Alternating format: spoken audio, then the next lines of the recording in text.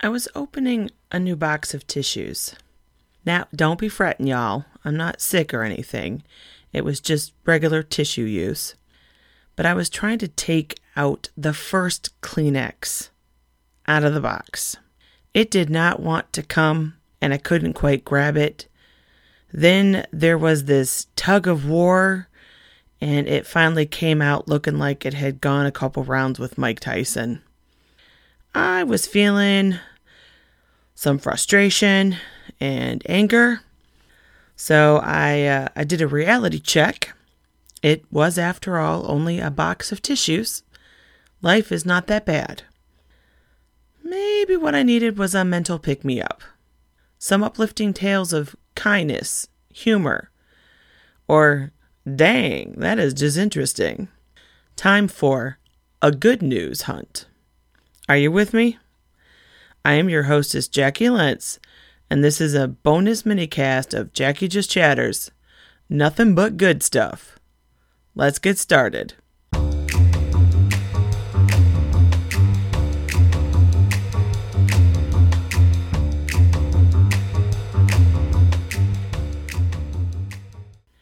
I've got two walking stories. Our first takes us to Oregon. Thanks to KEZE News, an Army veteran, Jake Sansing, is on a walking trek from Oregon to Maine. Why would he do this? He is attempting to raise enough money to build a free campground for other veterans with post-traumatic stress disorder. When he left the military in 2012, he returned home suffering with PTSD himself. He began walking as a way to cope. It turned into a purpose as he earned money for charities. He ended up writing a book about his experiences titled Walking America, a 10,000-mile journey of self-healing. He is walking along with a cart and a sign that says Jake Walks America.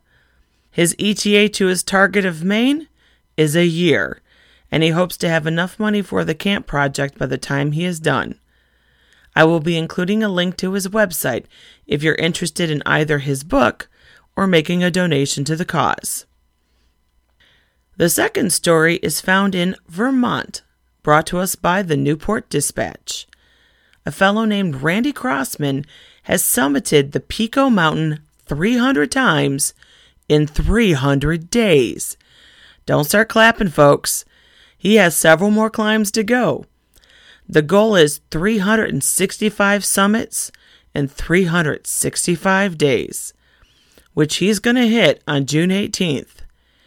Randy is making me feel pretty inadequate with my inability to do that hike once, let alone 300 times. He is going to pour salt in that wound as well, because he is 63 years old. I'm trying to remind myself that life is not a competition, and we shouldn't compare ourselves to others, which is good because this guy is amazing. So what inspires an over 60-year-old to summit a mountain every day for a year? He is trying to raise awareness and funds for Building Bright Futures, BBF. His daughter just happens to be the executive director of BBF, so he knows a lot about the organization, which if you don't know about it, like I didn't until I did some digging, they are a nonprofit organization working to improve the well-being of young children and families in Vermont. They work with the government and other stakeholders to make things better, like help get vision and hearing screenings for kids. Crossman has hiked more than 1,050 miles, including during 60-mile-per-hour winds, and has raised more than $8,000 in pledges so far. With his daughter and granddaughter cheering him on, I am sure he is going to make his goal. All I can say is good luck and go Randy, go!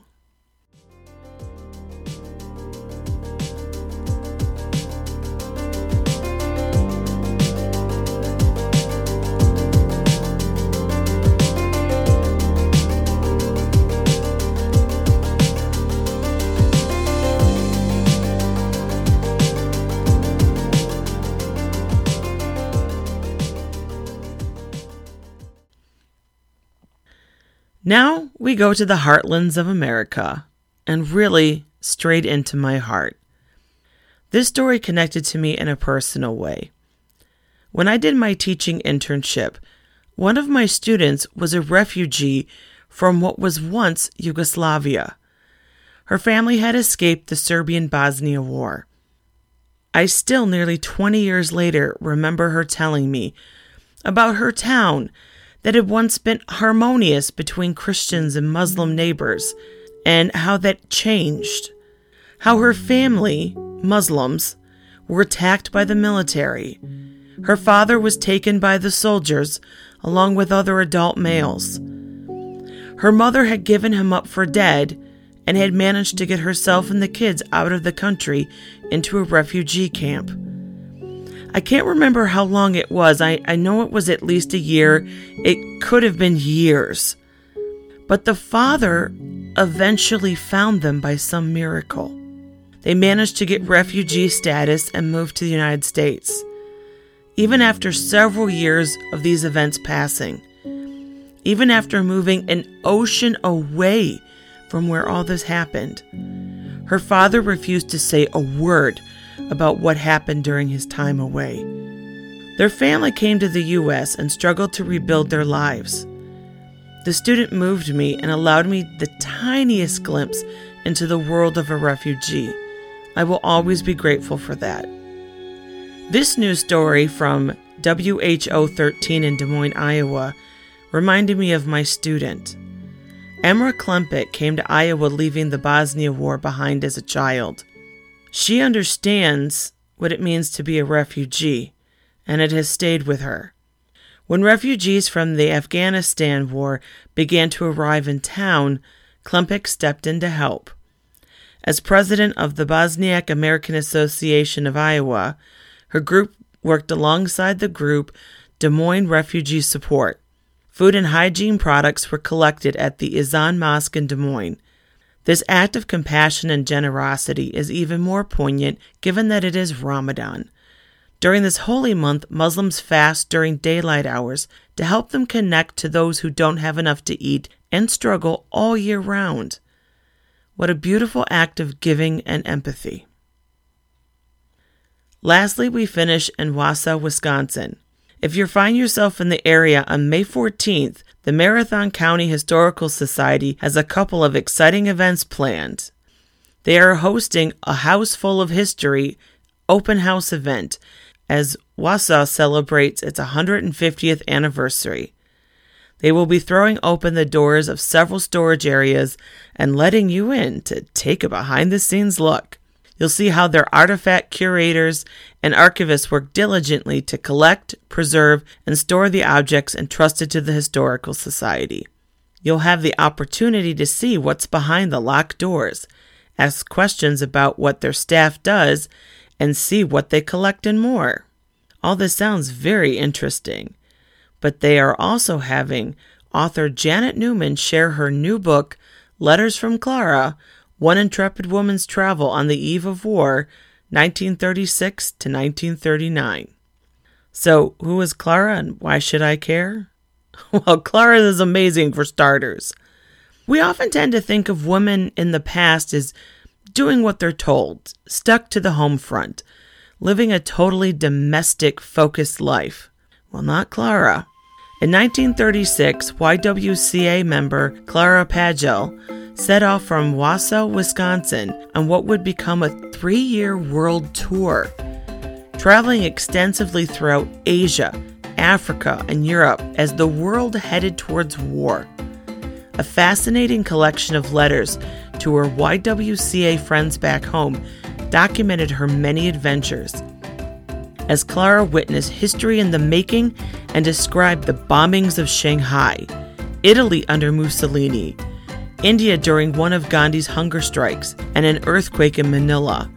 As if those travels weren't exciting enough, upon Clara's return to the U.S. in 1939, she enrolled at the University of Chicago and earned an MBA at the age of 46. This is not fiction, folks. This is the real deal. I can't wait until this is made into a movie. Thank you, Janet Newman, for working with these letters and sharing them with the rest of us. If you're looking for a vintage heroine to inspire you to reach your potential, you might have just found her.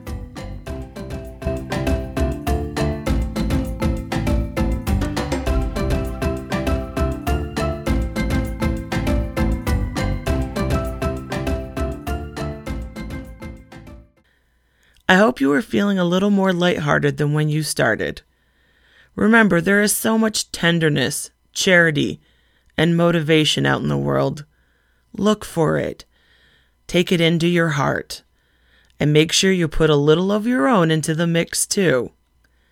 Until next time, I wish you well.